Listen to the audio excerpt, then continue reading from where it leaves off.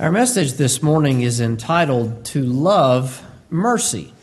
Last week, as we were finishing up our series on salvation, the fact that as far as human effort, salvation is an impossibility. The disciples asked Jesus, who then can be saved? He says, with men it is impossible, but not with God. With God all things are possible. And from that passage, we began to consider salvation. We are saved from death and sin to life in Christ. We're created unto good works that we should walk in them. And God calls on us to be people that honor Him and serve Him. Last week, we considered a passage from Micah chapter 6 and verse 8. Now, if you were here with us on Wednesday night, or you watched that live stream, you know that our message Wednesday night was a study, an overview of the book of Micah itself, the things that he taught, his ministry when he served the Lord and proclaimed God's word to God's people. And so we begin this morning back in the book of Micah chapter 6 and verse 8. This statement in Micah 6:8, we'll read it. He hath showed thee, O man, what is good, and what doth the Lord require of thee, but to do justly and to love mercy and to walk humbly with thy God. This statement, Micah 6:8, is one of two that we considered last Sunday that explicitly teach us, explicitly tell us certain traits, certain behaviors that God desires or requires, I should say, of us. When we were talking about salvation and being created unto good works, and this is a point that we emphasized the last 2 weeks, but it's worth emphasizing again, we don't have to wonder, what does God expect of me? We don't have to think, well, I love God and I know I should be zealous, so I'm going to sit down and come up with ways that I think I could live or things that I think I could do, and in doing that, God would be happier with me than otherwise. We know what God expects of us because God has given us His Word. And this passage, as well as the one that we looked at in Deuteronomy, is interesting because you have a man of God saying, this is literally what God requires of you. Literally what God requires of you. Now, the Bible is full of things that God requires of us. And last week, before we dug into this text and the one from Deuteronomy, we read and did our very best to not comment a whole lot on several lists of commendable traits and behaviors from Scripture. This book is devoted to telling us what God expects of us. You can summarize all of that with love God and love your neighbor. And there are things we do because we love God. There are things that we don't do because we love God. There are things that we do because we love our neighbor, and there are things that we don't do because we love our neighbor. But this book tells us, it informs us, it thoroughly furnishes us unto all good works. And here in Micah 6:8, we read, the Lord requires some things of us, to do justly, to be equitable and fair, and not to lie or cheat or steal, not to skirt justice as it were, to do justly, to love mercy, and to walk humbly with thy God. It's the second statement that I want to focus on today, in particular, loving mercy. So our message is entitled, To Love Mercy. As I considered this thought, it was amazing. By the time we were in the parking lot last week, we were talking, me and another, about the things that God requires of us, and how so many times, if you notice in the Beatitudes, if you notice as we read the fruit of the Spirit, and even here in this list today, much of what we read and considered were character traits, or things that take place more in our heart and our mind that have an effect on the way that we deal with people. But most of what we considered, you might call internals. And that's maybe my word, but it's a way that I find helpful to think about it. In other words, what we focused on last week isn't so much us doing something, but the way that we think and govern ourselves, the way that we are in the mind and in the heart. The mind and the heart has been changed in the new birth. God takes away our hard and stony heart. He gives us a heart of flesh. He writes His laws upon our heart. He circumcises our heart. There are several different expressions in the New Testament and even in the Old Testament that express that thought of a changed heart. And so most of what we considered had to do with what's on the inside more than what's on the outside. Now, to be very clear, whatever is on the inside is going to end up on the outside if you give it enough time. What do you mean by that? Jesus said, out of the abundance of the heart, the mouth speaks. That means that if you're around somebody enough, what is on the inside of their heart is eventually going to come out of their mouth. And what he's speaking of is words. The tongue reveals so many times what is on the heart. The tongue reveals what is on the heart. You don't have to wait for me to speak. I have this terrible personality trait of whatever I'm thinking is written on my face. And I don't realize it. I'm not thinking, make a really grumpy face when someone says something theologically inaccurate. But it happens. If I'm about to get into mischief, I think you all know me long enough, I get a look on my face, and you know, something's about to happen, and at least to this guy it's going to be funny. It may not be funny to anybody else. Some of us wear our heart on our face, but if you're around someone long enough, you know that what is on the heart is going to come out the mouth, and so much of what we considered last week is what's on the inside more than what's on the outside that we're doing. Now, what's on the outside matters. But as we'll see from today, as humans with a bent towards legalism, we focus on the external, and this is something that I think we could call religiosity. We like religiosity. It makes me look religious. And if I look religious, people think I'm religious, I feel holy, I feel good about myself, when really what God has expressed in His Word for us to be concerned with are, again, things on the inside that have an effect on the outside.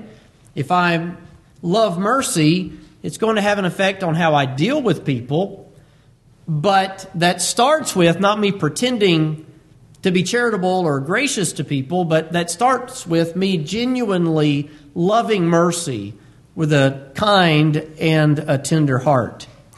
The Hebrew word here in Micah 6:8 carries the connotation of showing kindness to another.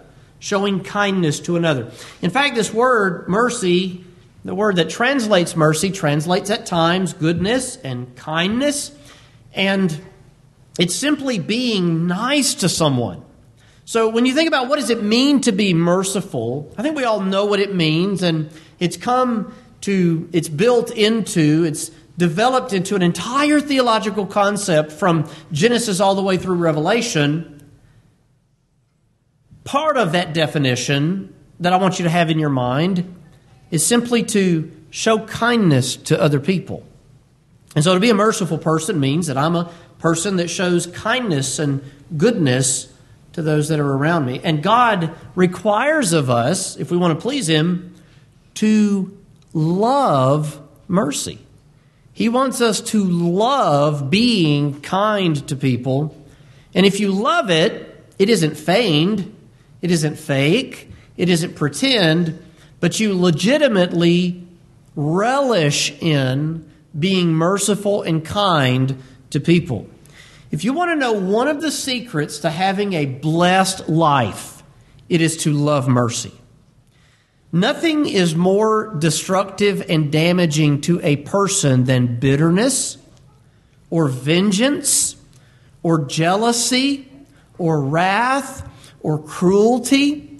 And these are traits that are blossoming in our culture at present.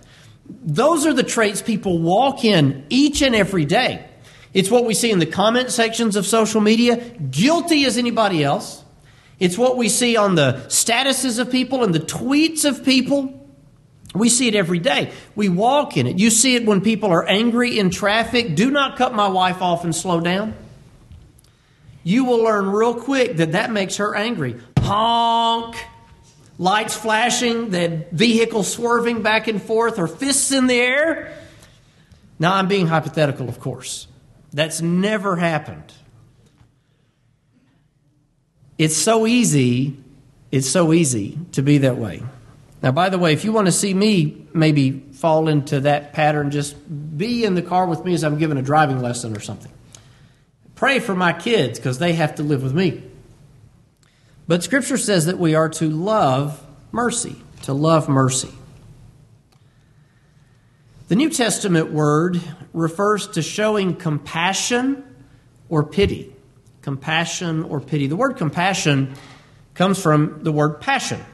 And when we say passion today, we have reference to a person's strong emotions. He's very passionate about music. He's very passionate about art. He's very passionate to his children or to his wife. Maybe they have a passionate embrace. But the word passion in Scripture, particularly in the King James Bible, means suffering. It doesn't have reference to strong emotion, but it means suffering. In Acts 1, when you read of the passion of Christ, passion there doesn't mean the emotion of Christ, the strong feelings of Christ, but the suffering of Christ. Compassion, then, means to suffer with someone. You not only sympathize for them, but you have empathy towards their suffering. You weep with them that weep. You rejoice with them that rejoice, according to the book of Romans chapter 12. And so, the New Testament word means to show compassion or pity. One of the words that I thought about this week was pitiful. When we say pitiful, we mean that, he's just in a terrible, pathetic little state. What a pitiful little attempt. But pitiful means that which is to be pitied. And so, in Scripture, pity and pitiful and thoughts such as that, well, it's one that needs mercy, one that needs to have compassion, worthy to be pitied. In our usage today, many times the word mercy is used with reference to providence. It's used with reference to deliverance in Scripture. God is rich in mercy, and so many times in the Old Testament, I think this word is used some 268 times, you find references to God having mercy upon people, storehouses of richness and mercy where He provides for them, He delivers them, He cares for them, and even at times when He spares people from things that is within His power to do. He might spare someone. He might have mercy upon someone when they beg His forgiveness. This is why we often say that, and this is familiar, we've quoted this recently, grace is getting what we don't deserve. God's grace is His unmerited favor. Mercy, however, is not getting what we do deserve. And so when someone deserves to be, please understand this, the wages of sin is death. God would be just in obliterating this world and casting every single human being into the lake of fire based upon what they have done and they have earned. The wages of sin is death. And all have sinned and come short of the glory of God. God would be just in casting every one of us away from Him and from His presence for all of eternity.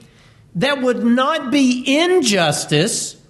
That would not be when one is punished more than it deserves. But that is exactly what we deserve. We deserve wrath. Now, praise God, He sent His Son into the world to die for us and to pay that penalty and suffer what we deserve upon the cross. And He did this, as we'll see as we bring this thought to a close today, because He has mercy towards us. God is a God of judgment and justice. Justice could not be swept under the rug. For God's mercy to be enjoyed by me and you, for us to be with Him in glory, forgiven for our sins, someone or something must have paid the price, because God is holy. If the sin has been committed, God's wrath must be appeased for the sin. And as we read in Isaiah chapter 53, yet it pleased the Father to bruise Him, His suffering servant. All we like sheep had gone astray, and God has laid on him the iniquity of us all. Jesus Christ, because God had grace and love and mercy for us, suffered on the cross as if he had lived my wretched life and your wretched life, that he can have mercy on us without damaging or offending his judgment and his justice. He is immutable. His traits will stand. And because of that, his wrath had to be appeased. Mercy then isn't at the expense of God's justice, is it? God's justice had to be satisfied for his mercy to be given to us. And so grace is getting what we don't deserve. Mercy is not getting what we do deserve. The Oxford English Dictionary of Historic Principles defines this English word mercy as forbearance and compassion shown by one person to another who is in his power and who has no claim to receive kindness. Now that last little expression is one that's incredible when we think about God's mercy for us. Who has no claim to receive kindness. In other words, mercy is something you absolutely do not deserve. Please understand how important it is to use words in accord with their definition, and how important it is to define words so we understand Scripture, we understand sermons, we understand writings. We can have a good, firm, growing, working knowledge of the concepts of Scripture through definitions. Words have meanings, and God gave us His Word. He is the living Word after all. He gave us His Word, and it's precise to a jot and a tittle. We know that every iota is right and proper. It benefits us to learn the definitions of these words. Forbearance and compassion shown by one person to another who is in his power. That means that God has power over us. And it means when we have mercy on others, we have power over them in a sense. They've offended us. They've done wrong to us. They're under our power in a sense. And has no claim to receive kindness. We had no claim to receive kindness to God. When we are merciful to others, they have no power, no claim to receive kindness from us. We're literally giving mercy to people when they don't deserve mercy. Now again, this isn't something that we're naturally good at. Now, those of you with small children see this depicted. They don't have to be taught to punch somebody. They don't have to be taught to bite somebody. Years ago, they got this crazy idea in their head that human beings come into this world as a blank slate or maybe even good, and the only reason kids grow up and do violent things is because, well, their parents let them watch Bugs Bunny growing up on Saturday morning. Now, at 4 decades into this life, I grew up watching Bugs Bunny on Saturday morning. And they had guns, and they had bombs, and they had violence, and they had rockets, and they had a coyote that tried to get a roadrunner, and he tried to feed him poison and explosives, and he would paint little tunnels on the side of the wall, and then the coyote does it, the roadrunner runs through it, and the coyote smacks into it. He might fall off a cliff, and a boulder land on his head, and I tell you, that was good, wholesome entertainment to a couple of little boys. And the idea began to spread around that if we could, just get rid of that sort of thing, that human beings would be kind and there wouldn't be violence in the world. We'd have so much less violence if we didn't have all of this Looney Tune stuff for kids when they're growing up. But my children knew how to bite about the time they grew teeth. And when they got mad at you, they'd bite you. Put them over my knee and smack their rear end. I won't tell you that maybe with one of them, they were gently bitten back just to show that it hurts. Don't do that. That's something parents used to do. They call DHR on you for that. Now he bit his kid. Well, they're biting everybody and drawing blood. So after they learned it hurt, they stopped doing it. We don't have to learn wrath. We don't have to learn violence. It's bound in the heart. And unless God writes His laws on the heart, there's nothing tempering it in a man. except for the fear of punishment, which is why God gave government, Romans chapter 13.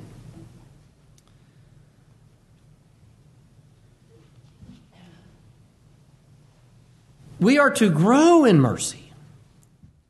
We, to be merciful, have power over the person. That means to say, and I hope you understand what I mean by that in this definition, a person who is in his power. If someone offends you and you have the power to chew them out, to run them off, to get them fired, to run them out of the church. Now, if somebody abuses you, please call the police. We're not talking about crimes that violate civil criminal law. But there are times that people are within our power in that sense. They've rightly offended us. And what God calls on us to do is to show mercy. To show mercy. They have no claim for kindness. Neither did you with Christ. And as God showed you mercy, show them mercy. Definition 1b, God's pitiful forbearance towards His creatures. Now, think about it from this perspective. While we don't always love being merciful, we all love thinking about God's mercy towards us. And I think that dwelling on and meditating upon God's mercy to us ought to make us want to be more merciful to others. Knowing that God had all right to cast me into the lake of fire for eternity and punish me forever. And yet He chose to send His Son into the world to die for me because He was merciful and loved me and gracious when I was even His enemy. Well, that ought to make me want to treat other people different. I ought to love mercy, not only God's mercy to me, but I ought to love being merciful to others. And again, even in the Old Testament, this is what God requires of us, to love mercy. Self-reflection and introspection. Am I a person that loves mercy? Well, I'm always getting mad at people. Do I hold grudges on people? Am I displaying bitterness to people? I think that one of Brother Hewlin's favorite sayings is that holding a grudge against someone else is like wanting them to die, so you drink the poison yourself. In other words, the only person that's hurt by that is you, and that is so true. That's a true proverb. If I'm angry and holding a grudge at someone, I'm drinking the poison, wanting them to suffer the consequences, and all I'm doing is hurting myself. It's a poison in our hearts. If I'm bitter, if I'm angry, if I'm easy to be offended, then I need to work out my mercy, as it were. Rachel and I try to work out a couple of times a week.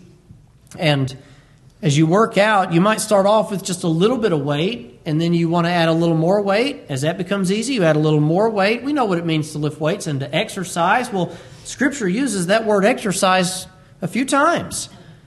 With respect to our growth in grace, we grow through reason of use. We grow through exercise. When someone does something today that bothers you, let me give you the good opportunity to exercise. Instead of getting offended, show them mercy. There's an old statement, water off a duck's back. Let it roll off your back like water off a duck, to show mercy. God requires of us to not only show it, but to love it. He requires us to love mercy. God's pitiful forbearance towards His creatures. And lastly, number 2, mercy is the disposition to forgive. The disposition to forgive. So if I'm a merciful person, I'm a forgiving person. If I'm an unforgiving person, I can't be a merciful person. These two go hand in hand. Where you find one, you find the other. If you don't find one, you won't find the other. And again, I have to give this caveat. If someone is abusing you, or they're hurting you, if they're being cruel to you, if they break the law, then they have not only offended you and they've offended God, but they've offended the state. They're guilty of committing a crime.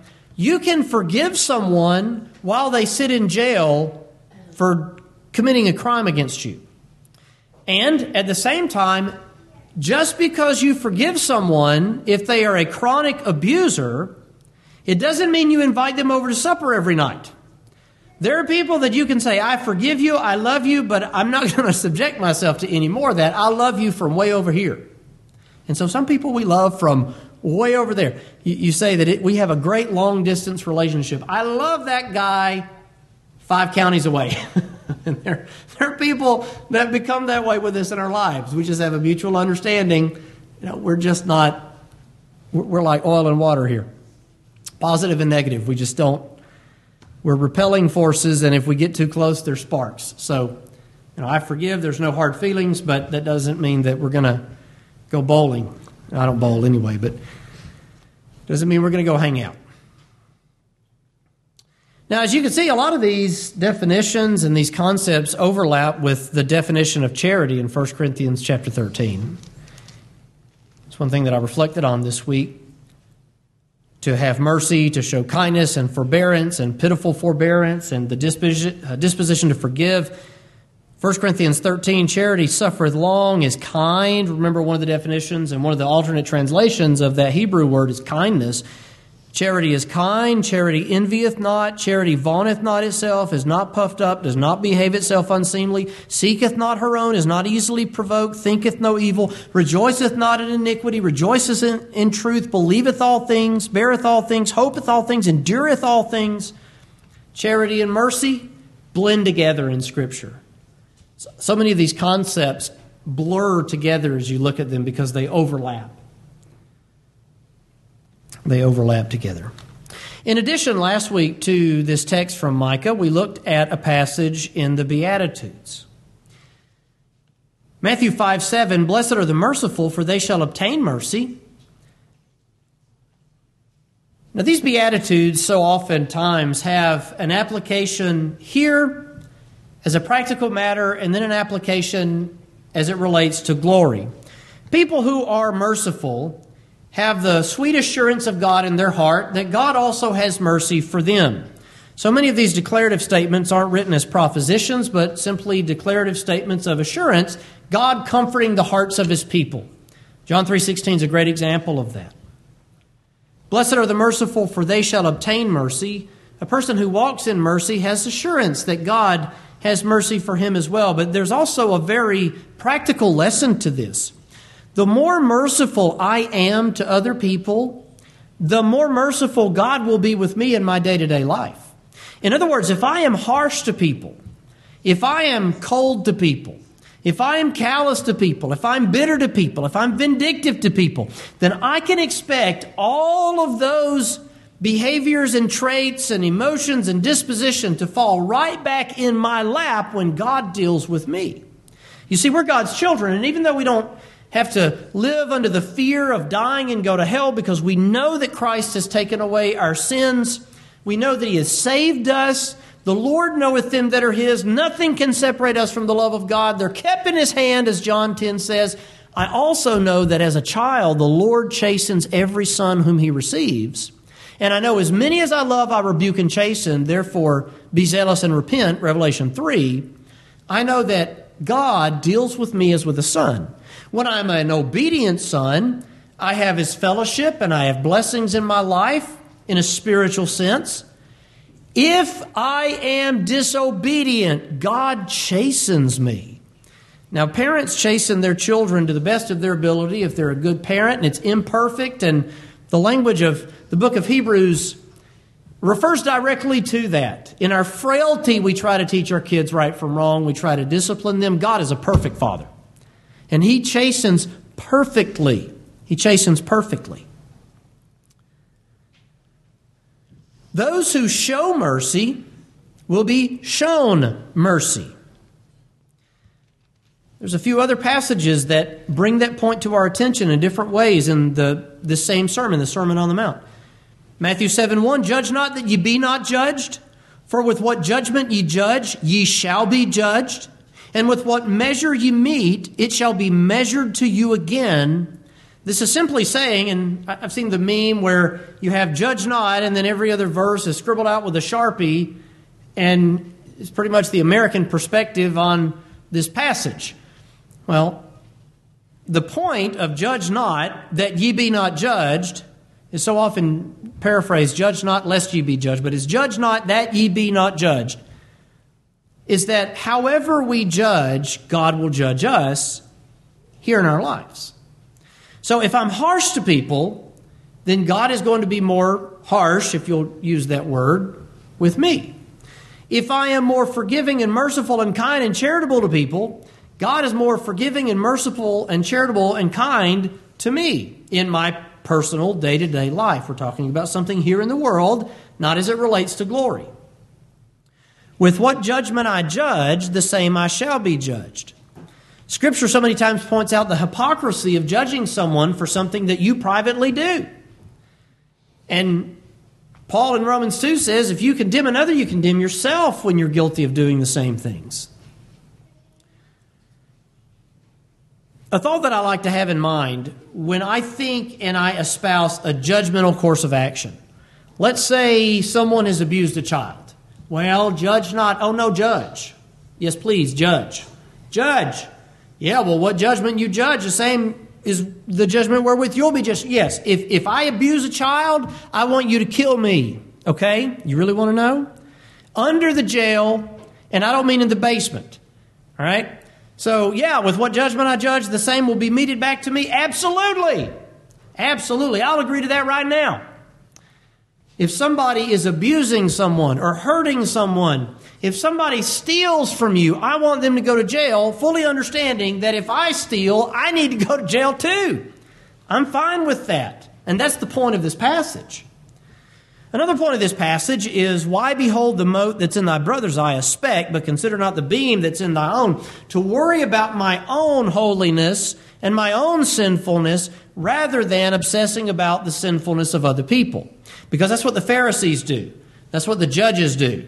And the world is full of them. The world is full of them. They call themselves discernment ministries. I've been blocked from interacting with some of these people because they really serve to be the National Enquirer of Christianity. And they exist just to slam and slander other people. And many times what they say isn't necessarily inaccurate. It's just, look, I'm pastoring a church here in Huntsville, Alabama. There are 55 members of this church. And beyond that, there's a good 15 people who come here. And we never have everybody here the same day. Wouldn't it be great if we did? But we don't. That's okay. But we have 55 members and another 10 or 15 people that we love that are a part here. And I've go out and lead an after-school devotion with some kids. And we got a radio program. I don't have time to worry about what people are doing 3 states away, getting mad at some other preacher. But that's what discernment ministries do. We ought to consider this beam in our own eye before trying to pick the speck out of somebody else's. Not only is that a case of ignoring big problems in my life while focusing on smaller problems in other people's lives, if I have a beam in my eye, do I have the clarity of vision to get the speck out of somebody else's? That beam is blocking everything, isn't it? Vision is something that I have come to appreciate now that it's gotten a lot worse than it used to be, especially at night. I can't see to drive at night. Everything looks blurry and black. It's like there's a disconnect somewhere. I'm like, what happened to my vision? I can see really good like this distance, and every one of you has a blurry face. If you ever wonder, why doesn't Brother Ben really stare into our eyes when he preaches to us? I can't see your eyes. I need glasses. I've got blurry faces. I can kind of tell if you're smiling.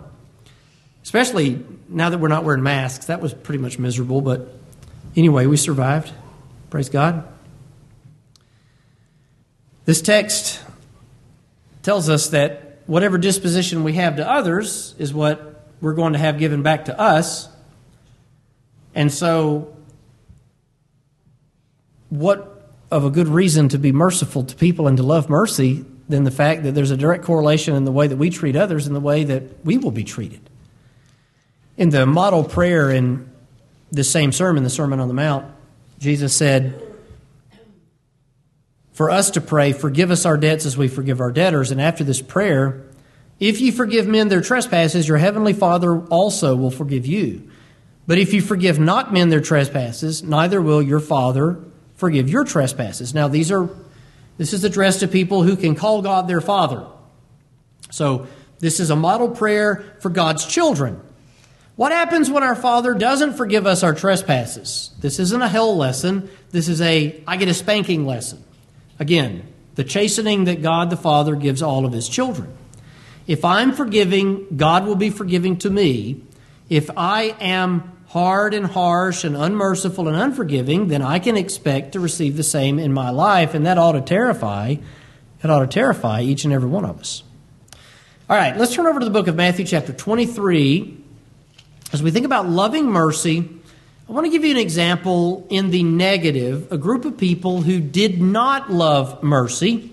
And there's a couple of different passages from Matthew's gospel that I want to share with you as Jesus interacts with these people.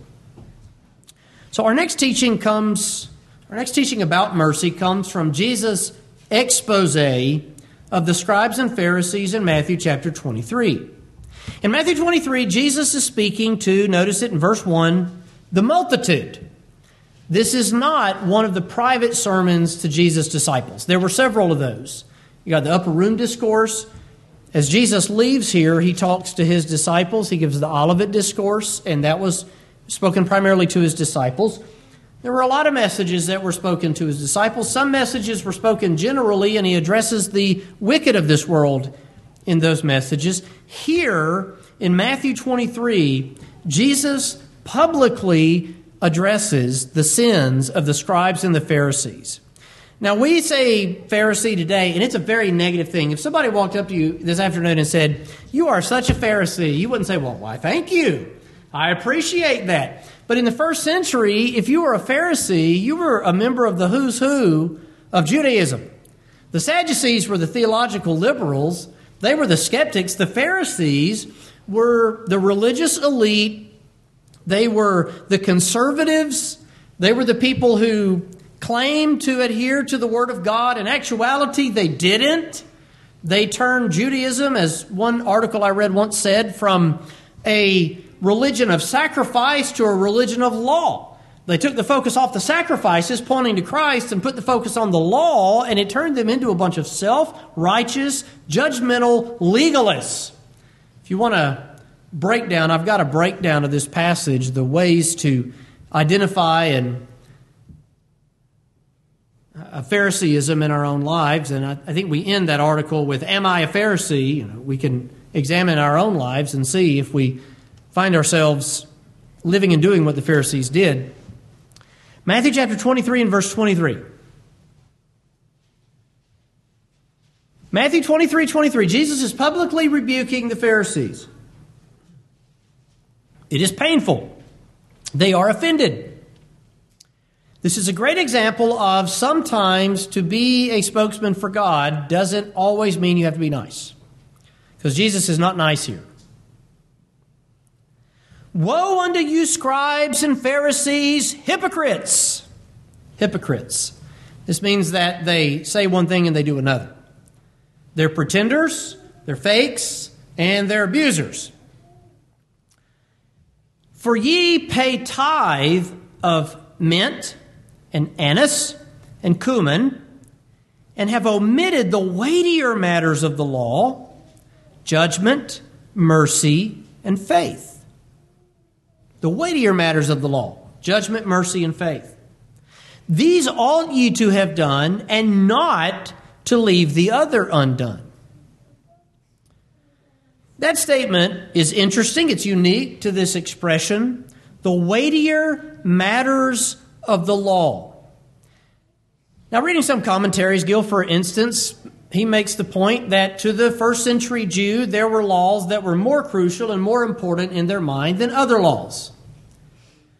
And so perhaps following along with this statement, Jesus turns that around on them and tells them that the weightier matters, the more pressing things that they ought to be doing are judgment, mercy, and faith.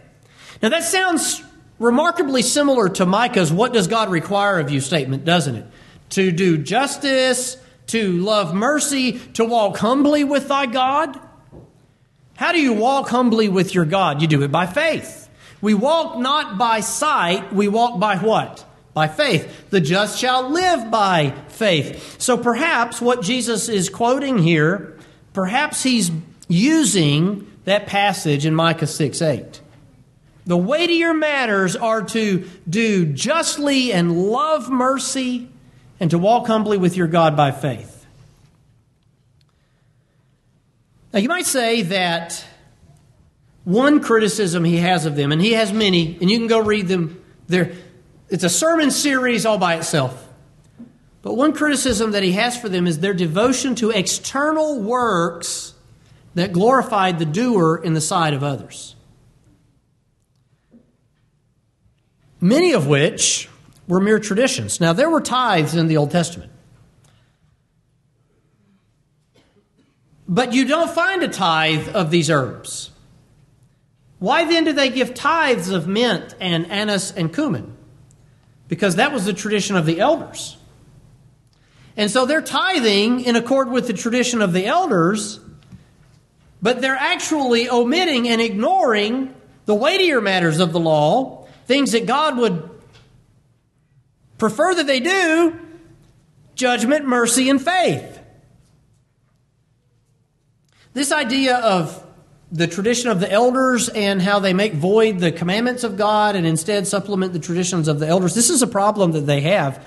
In Matthew chapter 15, Jesus rebukes them for that. They come up to him criticizing him. Your disciples don't wash their hands before they eat. Now listen, I wash my hands before I eat, but not because I think it makes me holy. I wash my hands before I eat because of germs. The types of germs that you get by eating are the types that give you stomach viruses, and I don't want a stomach virus, and neither do you. So I wash my hands before I eat, but it doesn't make me any more holy than anybody else. So this is a matter of holiness. Jesus turns it around on them, and he said, "Why do you transgress the commandment of God by your tradition?" And then he goes on and gives them examples. He says in verse 7, "Ye hypocrites, well did Isaiah prophesy of you, saying, This people draweth nigh unto me with their mouth, and honoreth me with their lips, but their heart is far from me." What's the problem? External, outward religion for show rather than inward religion. Their heart was far from God, but they drew nigh to him with their lips. This was a sin of Israel. This was the sin of Israel. And it was a problem. You notice he quotes Isaiah. It was a problem in Isaiah's day. In fact, when God begins through Moses speaking to them, he as much says that. You're going to pretend to worship. You're going to fall into idolatry. I'm going to have to judge you. Kind of hate it, but it's the way that it's going to be. You read the end of Deuteronomy, there are passages in that when God's like, I know this people. I know what they're going to do. I know they're going to depart because they've been that way the entire time. Isaiah reflects on it in his ministry. Jesus quotes it here. Nothing's changed. The heart's far from him, but they draw nigh with their lips. It's pretend. They like the outward show of religion because of the reputation, the clout, the religiosity. Sometimes we fall into that trap of liking religiosity. All right, let me find something churchy to do for the religiosity so I can feel like I'm doing something religious and holy and it makes me feel good. Sometimes that happens, and we should mortify that. They pay tithe of these three things: mint, anise, and cumin. Now, this gives us an opportunity just to briefly mention tithing. Is tithing a New Testament commandment?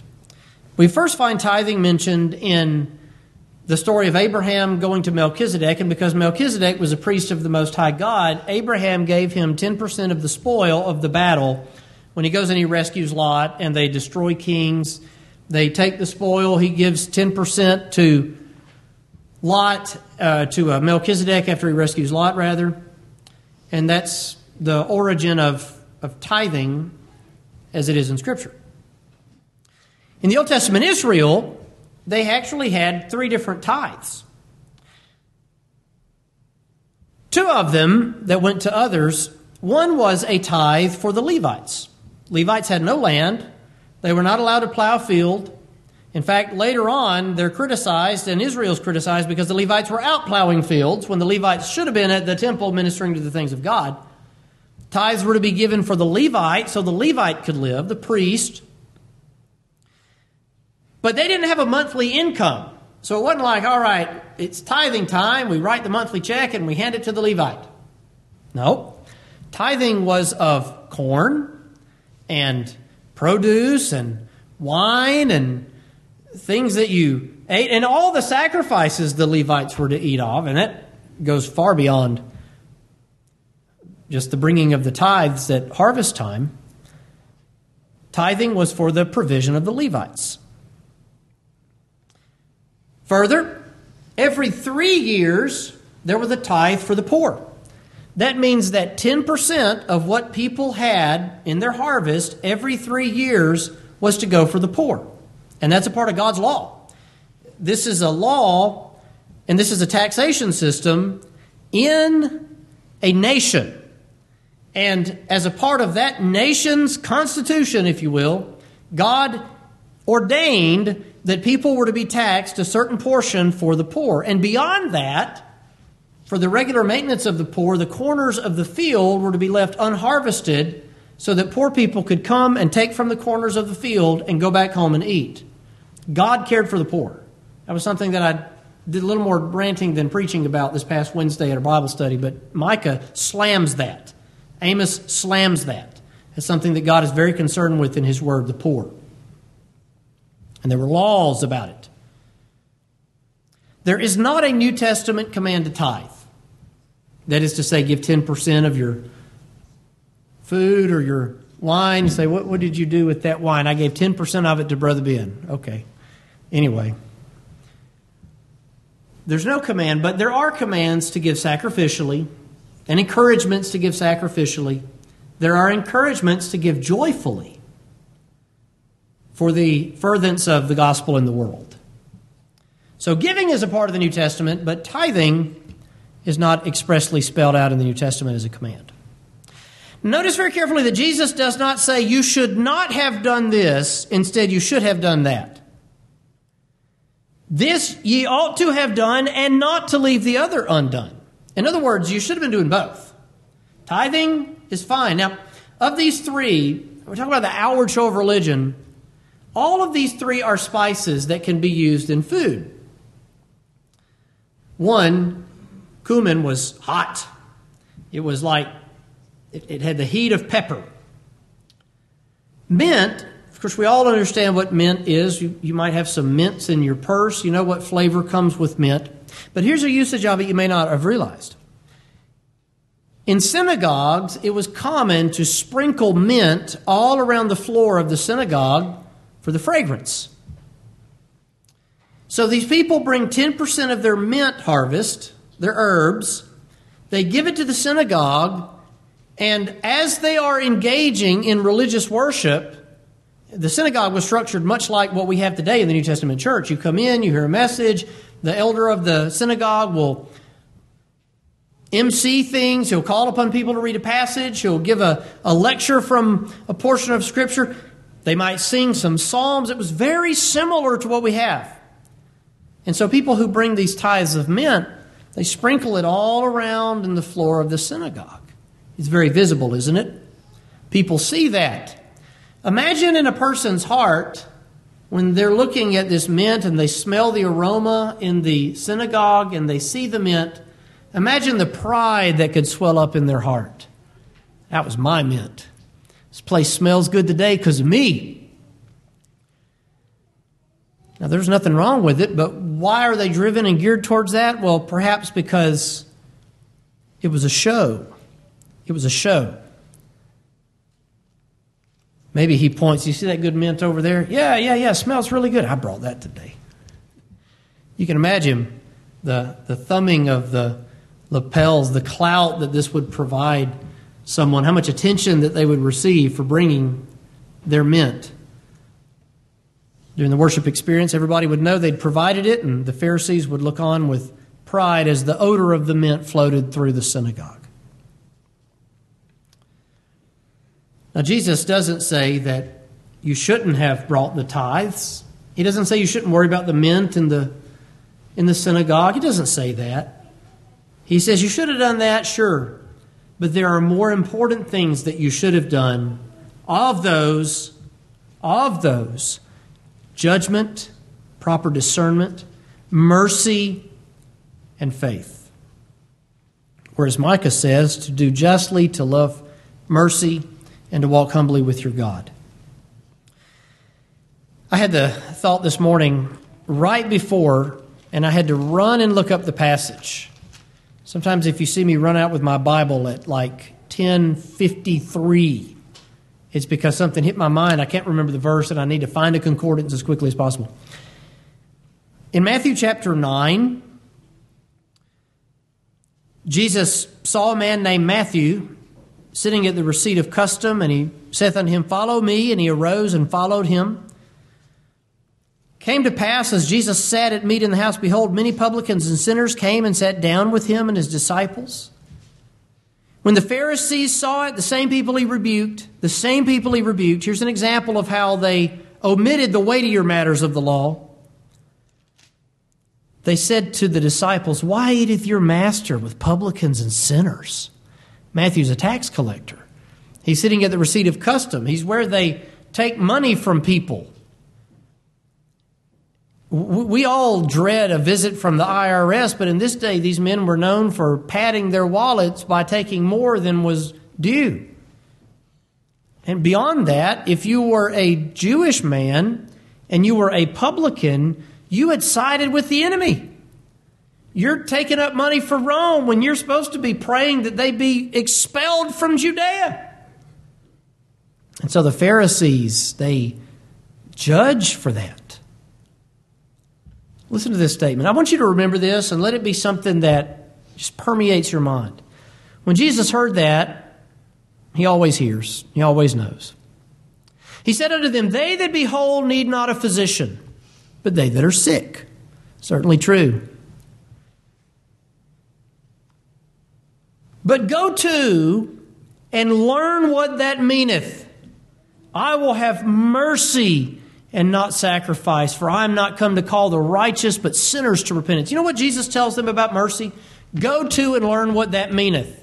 In other words, these Pharisees did not have a clue as to these principles of love and mercy that Jesus was depicting as he calls Matthew the publican and all of these other sinners to him, and he sits down with them and he eats with them because he is a physician and they are sick and he is bringing them healing.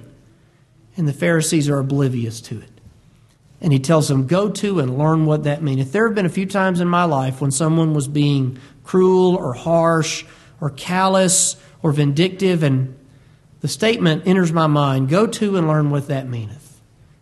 I will have mercy and not sacrifice. I will have mercy. Go learn what that means, Jesus says. We'll close today in the same epistle that we read from so much over the past few weeks, the book of Ephesians. Finally, mercy is a trait of God, as we opened up today with. So being merciful fosters godliness and Christ-likeness in our own lives. Do you want to be like Christ? Then mercy ought to be one of the things that is a part of your day-to-day interactions. Because more than any other trait in his life, mercy was depicted. To sinners, to publicans, to harlots, to lepers, to the blind, to the deaf, to the maimed. He goes about doing good and healing and loving. Jesus was a man of mercy. And so if I want to be like my Savior, what trait do I need to epitomize in my personal life? It needs to be mercy.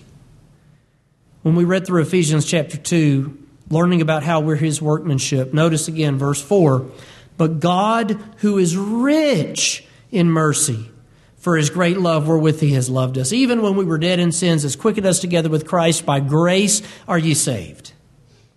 God is what? Well, he's rich in mercy.